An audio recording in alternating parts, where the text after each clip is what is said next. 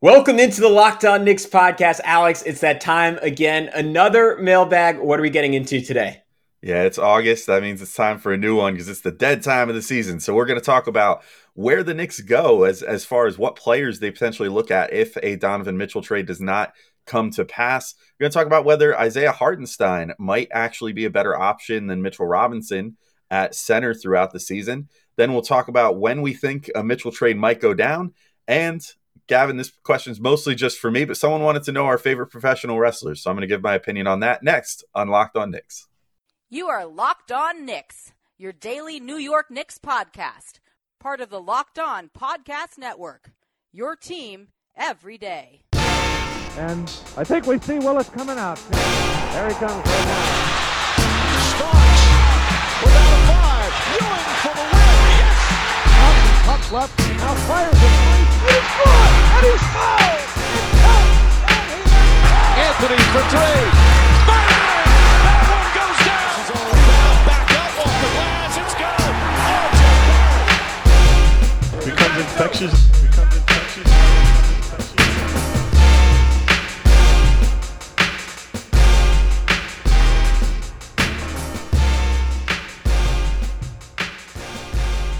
You are Locked On Knicks, and today's episode is brought to you by BetOnline. BetOnline has you covered more props, odds, and lines than ever before. BetOnline, where the game starts. And we wanted to thank you for making Locked On Knicks your first listen today and every day. We are now available on all platforms, and that includes, and you know this, if you're seeing our smiling faces on a weekend, we're now on YouTube. So check us out there. Throw us a subscription, throw us a like, throw us a comment. Even if you don't want to watch us on YouTube, it is a big help if you can throw us a subscription on there. But who's talking to you? I'm Gavin Shaw, a play-by-play broadcaster, about to get into that, covering some of the best high school football teams in the country in the next couple of weeks. Much more relevant to your listening concerns, he is Alex Wolf, editor-in-chief of The Strickland, the greatest Knicks website out there. You can check them out on social media at thestrick.land. And Alex, frankly, there's not a lot going on right now. So we said, you know what, let's give it up to the people. What do they want us to talk about? And the first question is a good one. It comes from John Rodriguez at JohnRod3398 on Twitter. And he wants to know, if the Knicks don't land Mitchell and go into this season as is, who do you think the next target should be? Alex, I'll throw that your way. Well, I guess the first thing is, when I first read this question, I didn't know if this necessarily assumed that Mitchell gets traded somewhere else. So obviously, if Mitchell doesn't get traded somewhere else, you keep your eyes on him. I don't think there's a more perfect fit for what the Knicks want to do right now. And I think that as the season goes on, Ainge's leverage in the situation should go down. I know if you talk to a Jazz fan, they would say the opposite. Of course, that's going to happen. Everybody wants to think that their team has the most leverage. In my humble opinion, I think that as the season goes on, if the Jazz, quite frankly, are winning too many games, and I don't think that Mitchell would be okay with being told, no, just sit for a while. You have a quote unquote injury now. You're going to rest and load manage or whatever. He would be like, nah, this is going to go one way or the other. Either I'm going to be here and I'm going to play, or you're going to trade me. If they start winning too many games, I think their ultimate goal is to get into the Victor Wembanyama sweepstakes, or maybe Scoot Henderson, or whoever, they have a preference for in the upcoming draft. And so obviously Mitchell is the guy that you stick with if things don't work out before the season.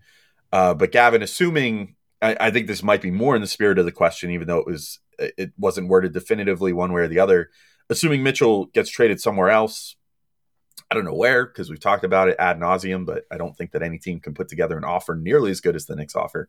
But assuming he gets traded somewhere else and he's off the market, where do you think the Knicks should go then as far as other players to potentially keep an eye on?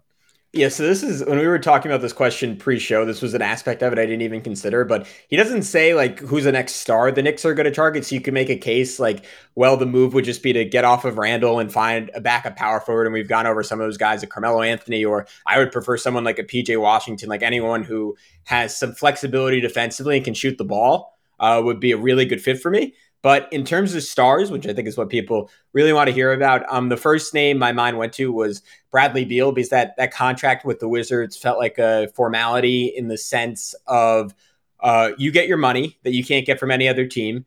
And then if it gets to a point that I don't I genuinely don't know if it's inevitable, because everything Bradley Beal has ever said and done suggests he's fine just staying in Washington and with them kind of being mediocre for the rest of his career. But now that he is paid, I can see that shifting relatively quickly. And the thing is, the Wizards are not going to be good this year. I think we can say that pretty definitively. I think they're a very long shot to make the playoffs. If they do make the playoffs, extreme long shot to win more than one game.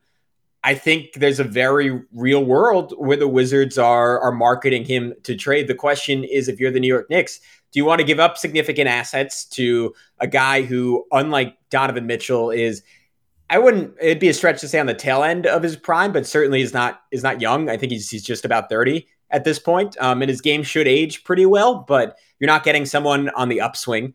He's making an absurd amount of money, and he's not really changing your title trajectory. In fact, I would argue, even though Beal's like a slightly better defensive player, I think Donovan Mitchell today is probably the better player. It's pretty close, but I think I would lean taking Mitchell. So it all depends on what the package would be for Bradley Beal, and if his value declines to the point where it's like, all right, we throw him those 4 extra first-round picks we have, one of our own, and just like one of our young guys, like, sure. But I don't really think he's changing your life if you're the Knicks. He's turning you from a 42-win team into like a maybe a 50-win team, depending on who you retain, and maybe a second-round berth in the playoffs. But it's sort of the same question you have with Mitchell, only amplified, Alex. Like, does that really change your life if you're a Knicks fan, or if you're the New York Knicks? Yeah, and I think the big thing with Beal too is he makes so much more money, right? Like, yeah, so you're taking a bigger risk cap-wise by bringing him on, because Beal, by the end of his contract in 2026-27, should he choose to pick it up, is going to be making almost $60 million. Whereas I'm fairly certain that Donovan Mitchell's does not go nearly that high. Donovan Mitchell will be making in 2025-26, so 1 year before. Granted, he'll probably decline this because there will be a new CBA by then, new TV deal, whatever. But his final year of his contract is $37 million. So he's got 2 more years of like just over $30 million, which is a max contract as far as a rookie max, but is not a big contract. I mean, that's like $7 million more than what Jalen Brunson makes now, which we've been saying is a fair deal. So like money wise, yeah, there's a big difference between the two. And then the age, like you said, I would be a little like, I think because of those factors, I would go to Washington and be like, all right, well, whatever Donovan Mitchell just went for, like, you're not getting nearly that, because Bradley Beal is not worth that much by comparison to Donovan Mitchell, because of the age and the contract and everything else. So, Mitchell is really pretty appealing in that regard, as far as how young he is and how affordable he is for a couple years before you have to pay him, giving you at least one more season to build around him and really like make things, shore things up and hopefully build a team that can be more of a contender. A guy that I'll throw out there, and look, I know this is probably a long shot. I mean, he's on a team that's been near the top of the standings for a long time, but sort of similar to the Jazz. And there's another guy. Actually, I'll just bring up 2 guys at the same time here. 2 guys that are on teams that are really good right now, that have had no problems making the playoffs as high seeds for at least the last few years, that are in the primes of their career. But, like I've been saying with Donovan Mitchell, like, if you went back a year from now and told me, hey, Donovan Mitchell next summer is going to be potentially on the verge of being a Knick because he's going to want to get traded real bad, I would be like, what? Like, their team was just like the number 1 seed in the Western Conference. Like, what are you talking about? They can make some tweaks and they can make that thing work probably. So things do change on a dime. So the 2 names I'll throw out are Joel Embiid and Devin Booker. The reason being, former Leon Rose clients, just like Donovan Mitchell. That connection obviously exists. And guys that I feel like at a certain point will sort of want greener pastures. Like, Booker is on a really good team with the Suns. He's enjoying himself a ton. He definitely loves playing with Chris Paul and, DeAndre Ayton, it seems like, and all that stuff. But ownership there, not very kind to the players. It seems like the players are not a huge fan of Sarver. So maybe, if the Suns flame out again in the first round or something, then, he starts looking towards potentially asking for a trade as soon as like next summer. I don't think it's particularly likely, but again, the NBA is not a league of the likely.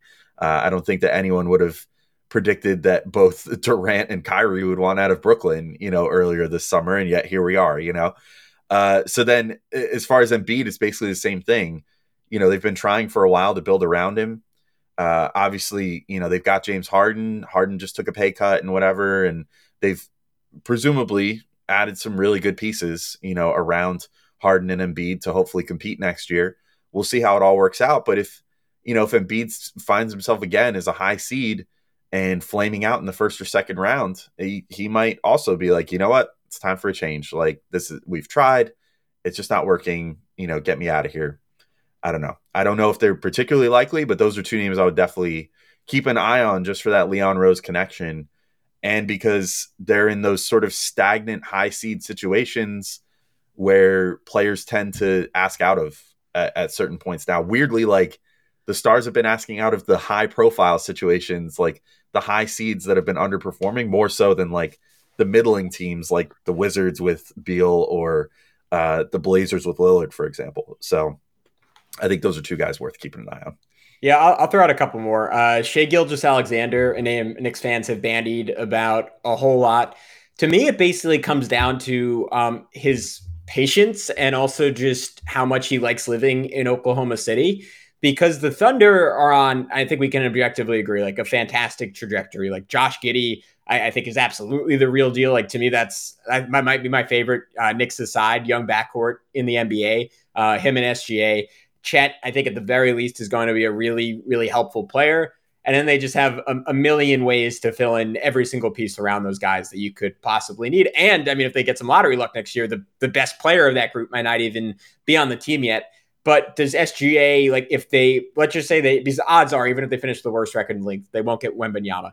Does he want to wait 2-3 years for this to all come to fruition? Does he like living in Oklahoma City? Because to me, he's a guy from a player perspective. I think I could make a pretty good case that I would rather have him than Donovan Mitchell, just because there are no questions about his defense. Similar to Mitchell, he's not the shooter that Mitchell is, or even close, but he's just hyper efficient offensively. Pretty much the best guy in the NBA outside of Luka Doncic at getting to the rim and finishing. I think that part of his game is, it's just going to be there for the next decade or so. And the weird off-kilter pace that he plays at, how smart he is. I almost don't care who the Knicks would have to give up. To me, like he would immediately be the Knicks' like future. Like he's a guy I think who could be the second best player on an NBA championship team. So if he was somehow available, I don't think the Thunder, I think it'd be extremely stupid to even entertain offers for him. But if for some weird reason he wants out of there, that's a guy I'd be intrigued by. I'll end my portion of this segment with one kind of far out name, but that everyone cover your ears here. Trae Young. If Atlanta is not good again, and I honestly don't think, despite getting DeJounte Murray, Atlanta's going to be very good this year. I think they're going to be a borderline playoff team, and if they get to the playoffs, it'll be very similar to last time around. I could see him being like, hey, I'm not really feeling this anymore, guys. And look, I don't know how appetizing that would be for the Knicks, given that he has very real issues. I think Miami exposed offensively on top of defensively, but you're talking young talents. He is pure talent, one of the most exciting guys under 25 in the league. Yeah, I mean, and he certainly loves playing in Madison Square Garden, so that's something. I think I agree with Shai as well. I think the other thing to consider with Shai is like the Thunder have been so blatantly tanking for the last few years, and they figure to do that again this year. How many more years is Shai going to be okay with them, like more or less like resting him for a third of the season? You know what I mean? Like these players, they're competitors, like they want to go out there and they want to play well and they want to, light it up and play their best all the time and, lead a team and win and whatever. And like Shai has had tastes of that, like with the Clippers and with OKC that first year, with Chris Paul and everything. So, at what point does he say, I don't feel like tanking anymore. I don't feel like being rested through half of the prime of my career at this point. Trade me because I'm not going to deal with this anymore. And it's, it's a players league. They always say that it's a players league, and all these guys are human beings and they're competitors and they want to, be on the floor and be playing basketball. So if OKC starts going down that path again of like resting all their guys and throwing out a G League squad for the last third of the season or more, maybe Shai says, you know what, let's work on something to get me out of here. Maybe even as soon as the deadline, because, that I could see that being very frustrating for a 24-year-old player, like just entering his prime. it's pretty frustrating to be told like, no, we want to be really bad this year. We're sorry that, you're too good, so we're going to sit you. I don't know how much I would love hearing that for like the third straight year. So that's what I would consider with him. But Gavin, I don't think we're quite there with future odds for anyone other than Donovan Mitchell to the Knicks yet. But if anyone wants to bet on any future players to the Knicks, where might they want to head? There's someone I'll bring up in just a sec, but I got to tell you guys, the place is betonline.net. They're the fastest and easiest way to check in on all your betting needs. You can find all your favorite sports and events at the #1 online source for odds, lines, and games. You can find reviews and news of every league, including Major League Baseball, NFL, NBA, NHL, combat sports, esports, and even golf. BetOnline continues to be the top online resource for all your sports wagering information, from live in-game betting scores and podcasts. They have you covered. And Alex, they have us covered on this podcast, because the next guy I wanted to bring up is actually Kevin Durant. And there are odds out there on his next team, if not the Nets. The Boston Celtics, the heavy favorites, even though I'm not sure how realistic that is. Then the Golden State Warriors at 7-2, the Phoenix Suns at 6-1, your New York Knicks all the way down the list at 16-1. Is that perhaps too low? We'll tell you in just a sec. But first, head to BetOnline today or use your mobile device to learn more about the action happening today. BetOnline is where the game starts. And Alex, let's come back right there. Kevin Durant. We've heard some talk of Kyrie Irving potentially being an option for the New York Knicks when that situation seemingly, inevitably blows up in Brooklyn.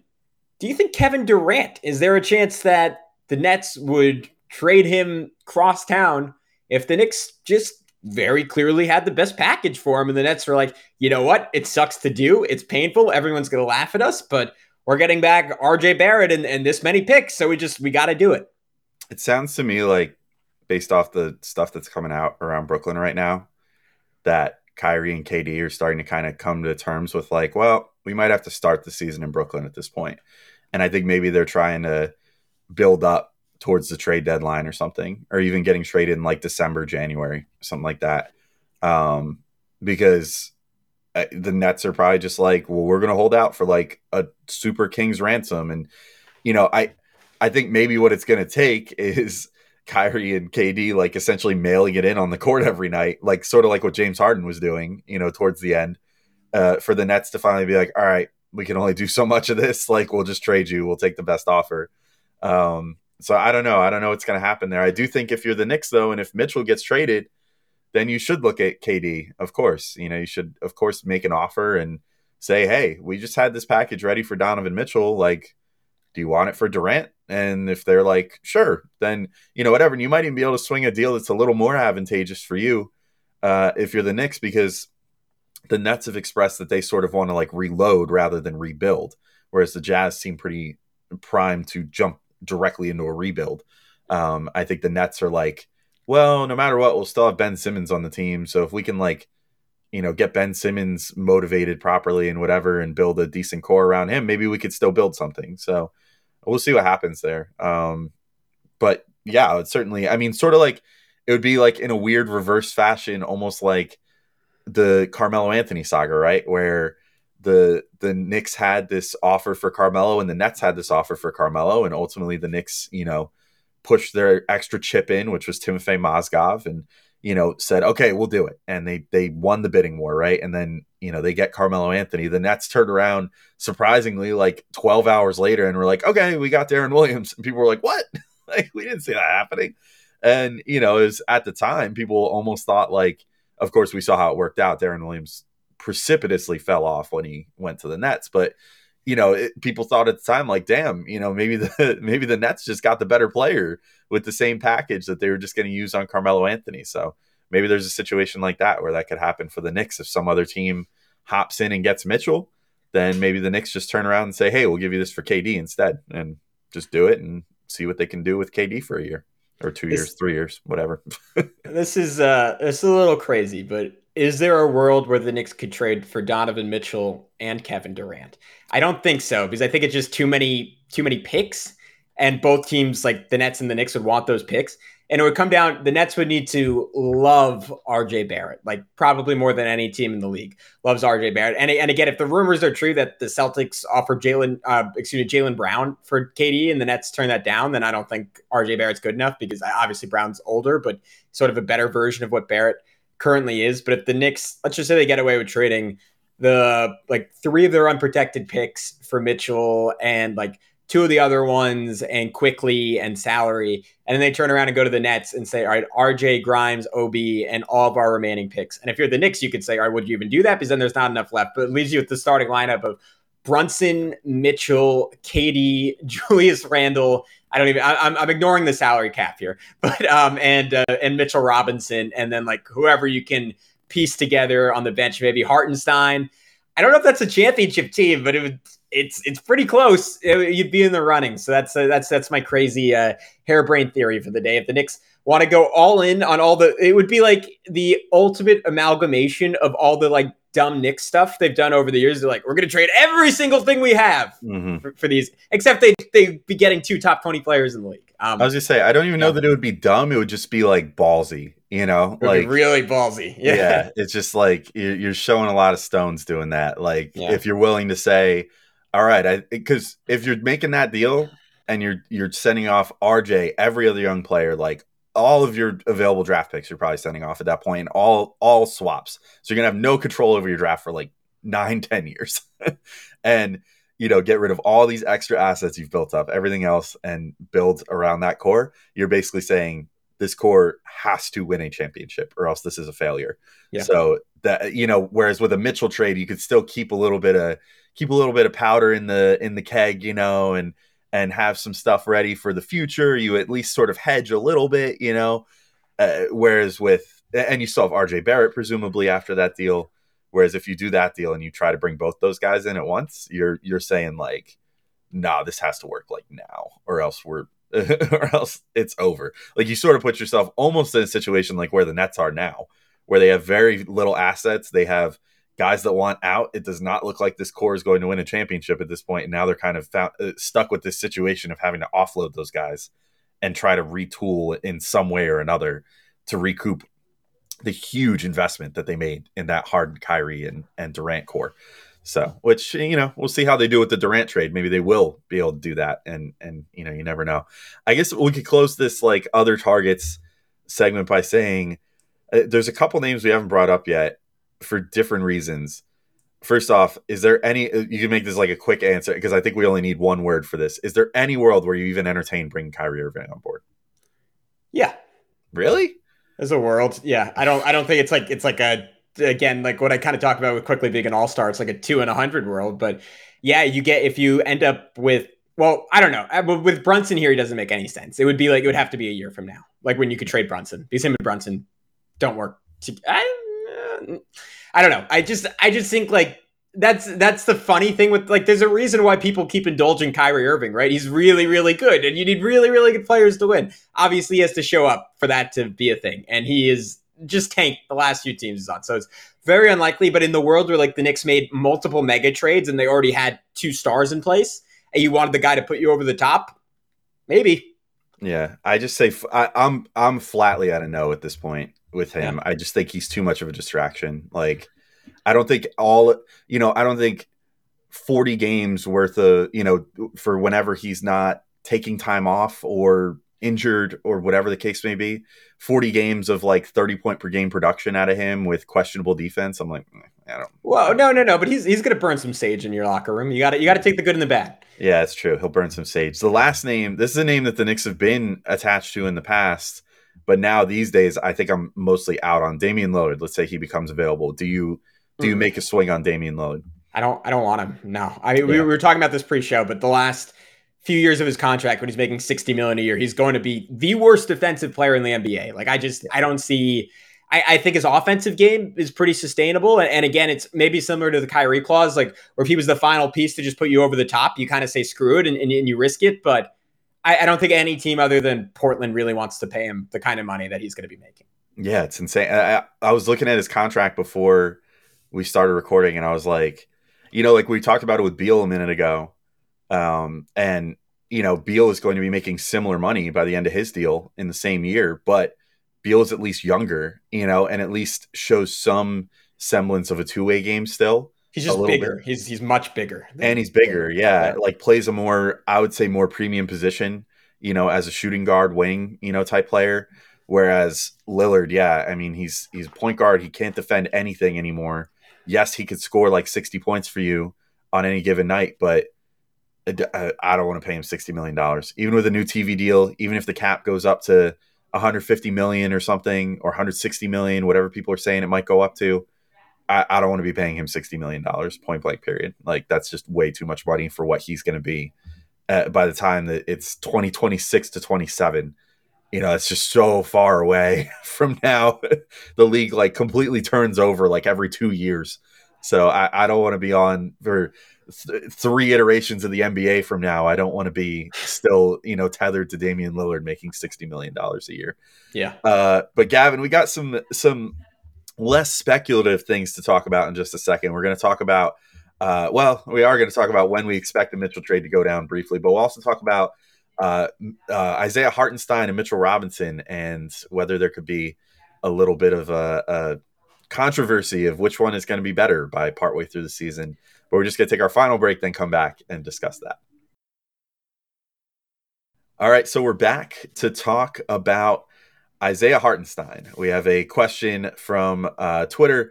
Buy low, sell high at swing_trade55 on Twitter wants to know, I wonder how long before Tibbs and Leon Rose all realize we play much better when Hartenstein is at center instead of Mitch. Then another season of watching Tibbs being hard-headed and not starting him instead. This is coming. I don't know that I fully agree with the premise of this question, Gavin, but I'll throw it to you first. How do you feel about Hartenstein and the possibility that Hartenstein might show himself, much like I'm assuming that what Buy Low Sell High was getting at was the like Elfrid Payton versus Emmanuel Quickley of it all sort of thing. I don't know that I necessarily see a world where that situation comes to pass, though, but I'm curious what you think about that.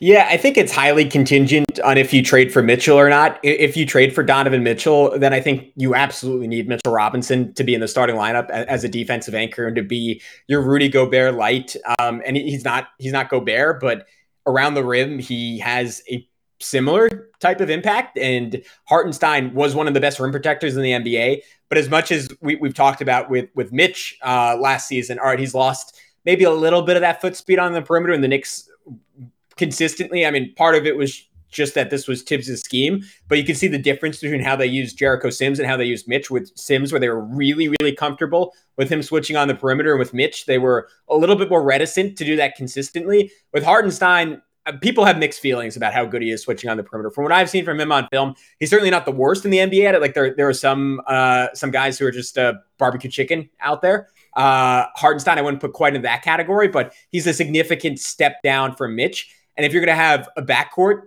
not that Brunson is horrible, but he's certainly not Emmanuel Quickley out there. If you're going to have a backcourt that's really small, I just think Mitchell Robinson becomes essential at center. If you don't trade for him and you have like a different starting backcourt, and maybe Grimes is out there, maybe Quickley is getting more minutes with the starters, and you, especially if you have Julius Randle, I actually do think Hartenstein makes way more sense with Randle than Mitchell Robinson does offensively with how good of a passer he is off the elbow. And I guess you could argue Randle would steal some of those possessions, but I just think having someone who's an exceptionally smart ball mover next to Randle makes a lot of sense, just because Randle is so slow and methodical in that aspect of his game. And that Hartenstein has flashed at least a little bit of potential to shoot the three. And if he's out there, you can't leave him totally alone, where Mitch, like, you just can't pull him away from the basket at all. I do think at some point this year, there will be a discussion about that if Julius Randle's on the team the rest of this season, just because he makes more sense. And then with Mitch, like, you play with that bench unit with all that shooting, all that passing, it sort of minimizes some of his weaknesses offensively, and you could just have killer defense. Ultimately, you're paying Mitchell Robinson $60 million. I think he's going to be the starter, but I do see the argument for Hartenstein being a better fit with the other four guys who are going to be out there. Yeah, I could see it too situationally, but I do think that what you said about, needing Mitch out there for the rim protection, I think that's going to be true whether a Mitchell deal goes down or not. I think that the Knicks will rely on Mitch's rim protection a lot in that starting lineup, because if Randle is going to play the same level of defense that he played last year, forget about it. Like, you definitely need someone down there that can handle that. To be fair, Hartenstein is really good at that. But I hear your point. I think he hasn't seen the same volume of shots that Mitch has seen. My main worry with Hartenstein too is something we talked about, amidst all of the positives, like, he is like maybe one of the most advanced stat darling players in the entire NBA. His foul rate is insanely high. That's a great point. He averages like 6.5 fouls per 36 or something, or like more than that even, depending on what I think this past year he averaged like 7 fouls per 36 or something, which was like the best number he's put up his whole career, which is why he's generally like a 20-minute situational player, because he offers a lot of really great things, but still is a little trigger happy on the fouls. So that's my main worry as far as whether he could supplant Mitch. I think what will happen is there's going to be a lot of times where he comes out there and the positives that he puts out there, despite the fouls, are going to make some people say like, why isn't he starting? He's so good. Look, he just made like 2 3-pointers in 5 minutes. Like, he can stretch the floor. He just got a block too. He's a good rebounder. Like, I will say one thing I've seen, from watching him, like, sets great screens, like, he's really good at setting screens and, setting up the offense for everybody. Good passer. Yes, I think that's all true. I think that ultimately it's going to be a situational skill, though. It's going to be a skill that you want off the bench. He'll be great at keeping things moving with that more fast-paced bench unit. If we're assuming that Julius Randle is still around, I think I actually like the prospect of Hartenstein playing more minutes with Obi Toppin off the bench and, being able to be an outlet passer for him, to be able to throw it down court for Obi to get a dunk or whatever. Also to hit Obi cutting back door, from the elbow, like you said, because he's a good elbow passer. I think I would appreciate him more in that role than with the starters, where I think there's going to still be a lot of, even without Mitchell, a lot of like, unfortunately, a decent amount of ISO and, stuff like that. That's going to, and also with Brunson, I think that, having a great pick and roll, finisher like Mitch would maybe be a little more beneficial than the skills that Hartenstein offers, so having the rim runner that can finish the jams, where, Brunson works so well with a lesser player like that. With like Dwight Powell in Dallas with the Mavs. I think maybe that's something that I would want to explore more than Hartenstein. But I think there's definitely going to be stretches where Hartenstein looks like the better player this year. And it's all just going to be situational and who he's playing against and how he's playing that day. And a lot of it is going to be whether he can keep the fouls in check, because that's been easily the biggest problem of his career so far to me. Yeah, I'm totally with you. I think that's a great point. And with Hartenstein, until you see it, there's questions if he can do it for 32 minutes a night, every single night. And I'll reiterate one final time. Mitch is on a $60 million contract. Hartenstein is on a $16 million contract. And we've seen over and over again with the New York Knicks that matters, right? If all else is equal, the guy who's making more money, for better or worse, usually for worse, is going to be the one who plays. All right, a question from Steve Thomas at Dark Steve 590, estimated date for a Mitchell trade. I will say, I think if you want an exact date on it, something like November, like 20th or like 18th, like I think a couple weeks into the season is like, I could definitely still see it getting done before the season. Like, there's just so much posturing on both ends. It's hard to tell. Like, it could be on the precipice of being done, or they could really have not talked for the last few weeks, as people say. We really have no way of knowing. But I think it's going to take Mitchell playing and it being kind of awkward, and Will Hardy, the Jazz's new coach, being inundated with questions every day. Like, so is it weird coaching Donovan, knowing that he's probably going to leave, and Will Hardy having to be like, oh, well, Donovan's a fixture in this franchise and he's going to be here a very long time. Like all that going on and like the weirdness in Utah, I think that'll be what ultimately applies at least some pressure on Danny Ainge. And then to your previous point, the prospect of the Jazz getting further and further away from getting one of the top 7 or 8 picks in this draft and taking someone who in other drafts at number 6 could have gone number 1 or 2. I think that will also be applying some pressure. And then there'll be some pressure the Knicks way too, especially if the Knicks don't get off to a great start. So I have a feeling, I'm going to say first couple weeks of the season, but what are your thoughts on that? I actually think a little earlier. I'm going to go with like, let's see if I put an actual date on it. September 23rd. I don't know why I picked that date, but I think like late September, early October, before training camp. I don't think Ainge is. I think that for exactly the reasons you just said, I don't think Ainge is going to be willing to wait that long, because he's not going to want to put he's not going to want to start things off with a brand new coach, with this young core of guys, and all this stuff. Plus, he's going to want to give Hardy all of his guys going into training camp, I think, because I think that's going to be really important in establishing like a new culture and all that stuff. You're not going to want to have your superstar going through the motions, setting a bad example, which I don't think that Mitchell would be like outwardly pouty or anything. That doesn't seem like his MO, but he would definitely be like the guy who's put in his 2 weeks notice already, and is not going to put in full effort. So I think the Ainge will feel a little bit of pressure by like the end of September at the latest to finally just say, all right, you know what? We've canvassed the league 5 times over. We've played the media game. We've done everything. Like, let's just take the best offer that the Knicks can give us. Like, because nobody else is even giving us an indication that they want to move and shake to make something else happen. So yeah, I think that's where I'm at. I think late September, a little before like training camp and stuff opens, because I think Ainge will just want to avoid that whole headache and just be over with the whole situation. Go into the season with, some optimism about like, hey, we've got these picks coming up. We've got all these young guys, like selling it to the fan base of like, here's the new young core, things might be rough this year, but we're going to have a good time and we're going to have a new coach. We're going to establish a culture. We're going to play hard, blah, blah, blah, all that sort of stuff rather than going in with the headache of a Mitchell. But we got one last question for this episode here. This comes from Nick's Idiot. What a name. It's so self-deprecating. At Perpetuum 529. Gavin, I think this one's just going to go to me because I think we've had this discussion before. But to all hosts, name your favorite professional wrestler in the States and why. Do you have any opinion on this? Were you like an Attitude Era kid or anything? No, I did go to one of my best friends is a big WWE fan. So for his birthday in, I want to say 2019, I bought him tickets and went. It was a good time. Yeah. I think I'll say this, or maybe he is currently wrestling. I don't know, but John Cena, underrated actor, very funny guy. Okay. Yeah, made an all-time transition. So I'll say John Cena, but give us the in-depth answer on this one. Yeah. So I mean, my history of watching wrestling, I watched like religiously from when I was like 10 to when I was like 16, 17 years old. I used to watch like Attitude Era because I was around like year 2000, 1999, something like that. Up until like just after what they call the Ruthless Aggression Era, which is like the like early to mid 2000s. So my favorites from back then, when I used to watch religiously then, were Stone Cold and The Rock, obviously. Those are my two goats as far as I'm concerned. I'm sure I'm not the only person that they like turned on to wrestling as a kid, but they were amazing.